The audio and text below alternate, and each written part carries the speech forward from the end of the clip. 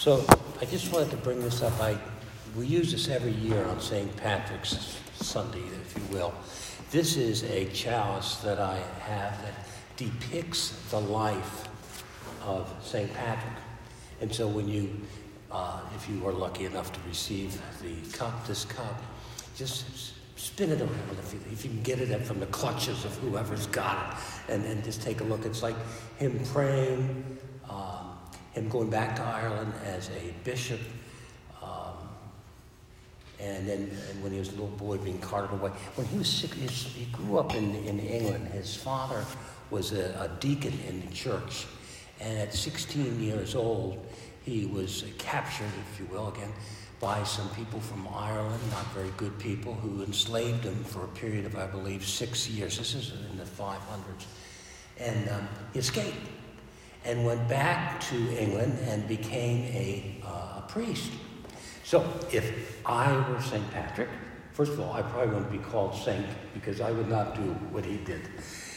He went back to Ireland, which I think was stupid. The people enslaved him for 6 years, yet he felt a need to go back and minister to them, which he did.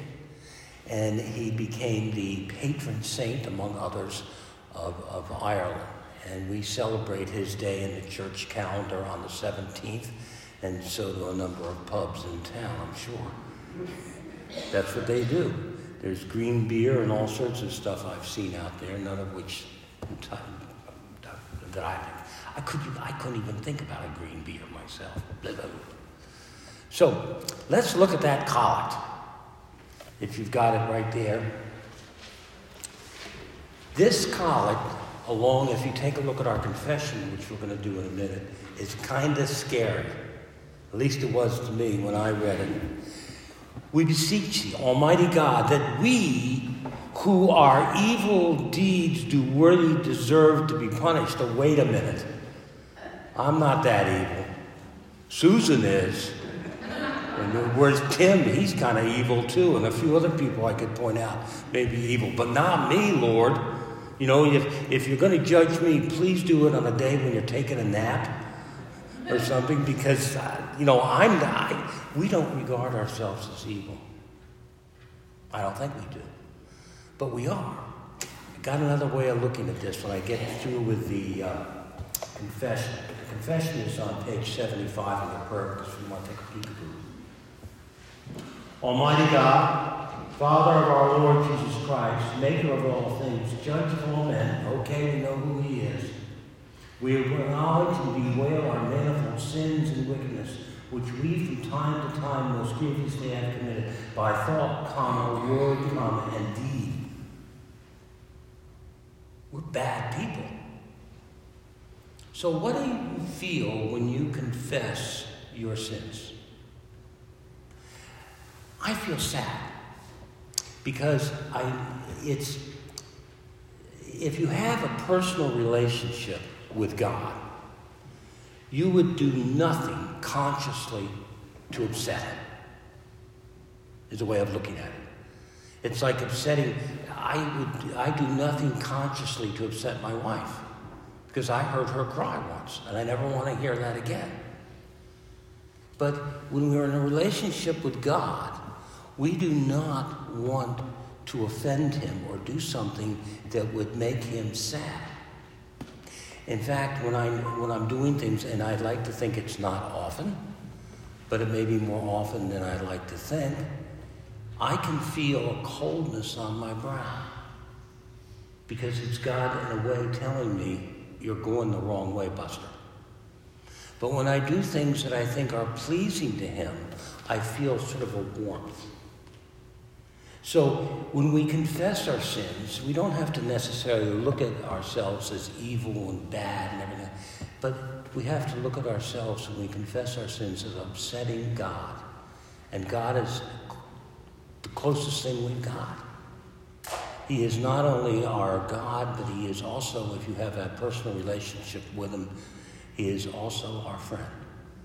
And we don't do things to people we love. Another way of looking at it, if you prefer to look at it that you are evil and do evil things, then fine, go for it. But to each their own on that. I just don't like upsetting God at all. Paul's letter.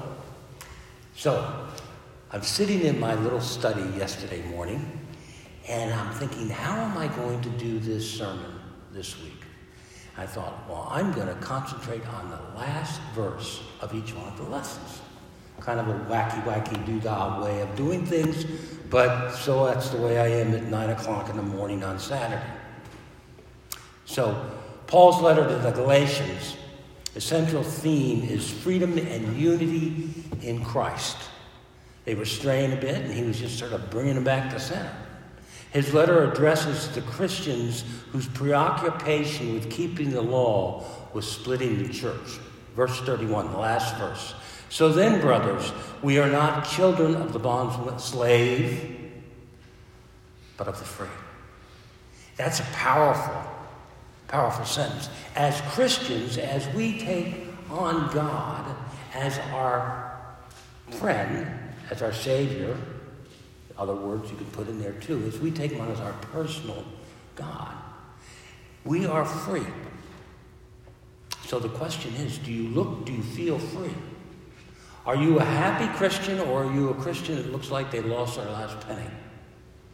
You know, you see some people, and I know people, that are Christians, and they are the happiest people in the world. You walk up near them and you just feel this energy within them, and you go to your city, you say, I want whatever that person's got because I don't have it. But you can have it if you feel free when your relationship not only with God but with other people. We go at the gospel. You know there's 120 miracles in the Bible, both in Old Testament and New Testament. The parting of the Red Seas, in the Old Testament. There's 35 recorded miracles, recorded is the key word, that Jesus did. 35 recorded. There's a slew, I bet you, of ones that didn't get recorded. Because remember what Jesus said to some of them. He said, don't tell anybody. But they did, and it was recorded.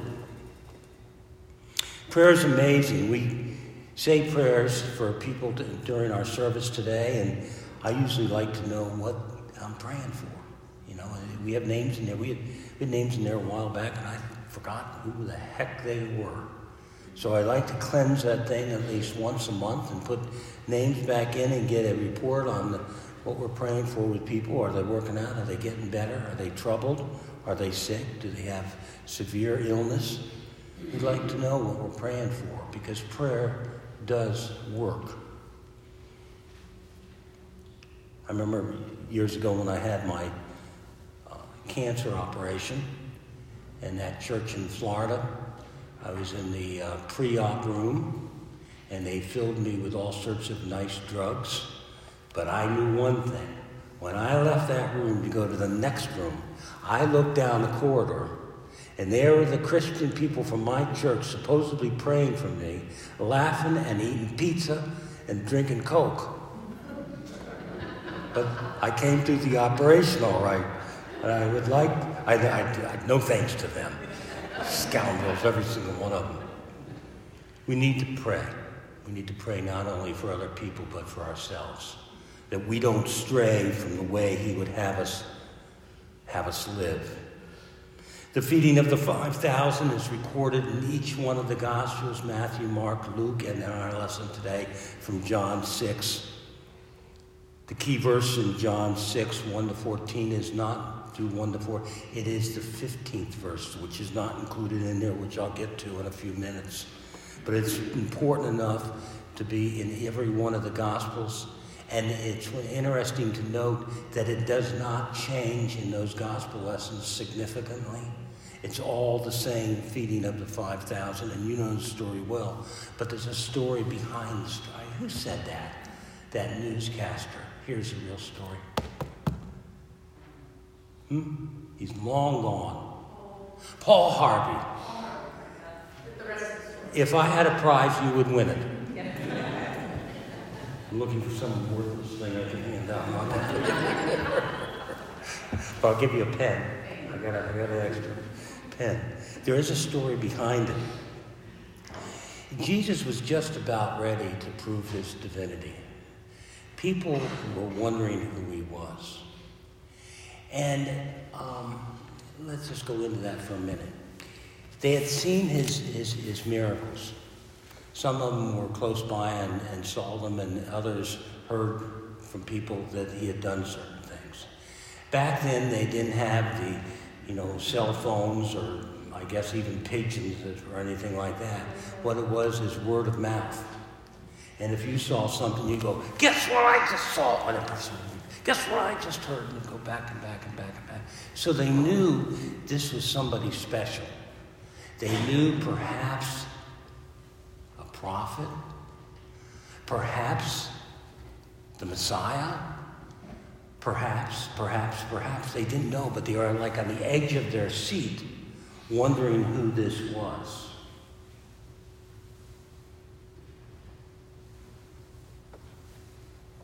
Now, Jesus knew that his cousin, John the Baptist, had been killed by Herod Antipas. He had killed him.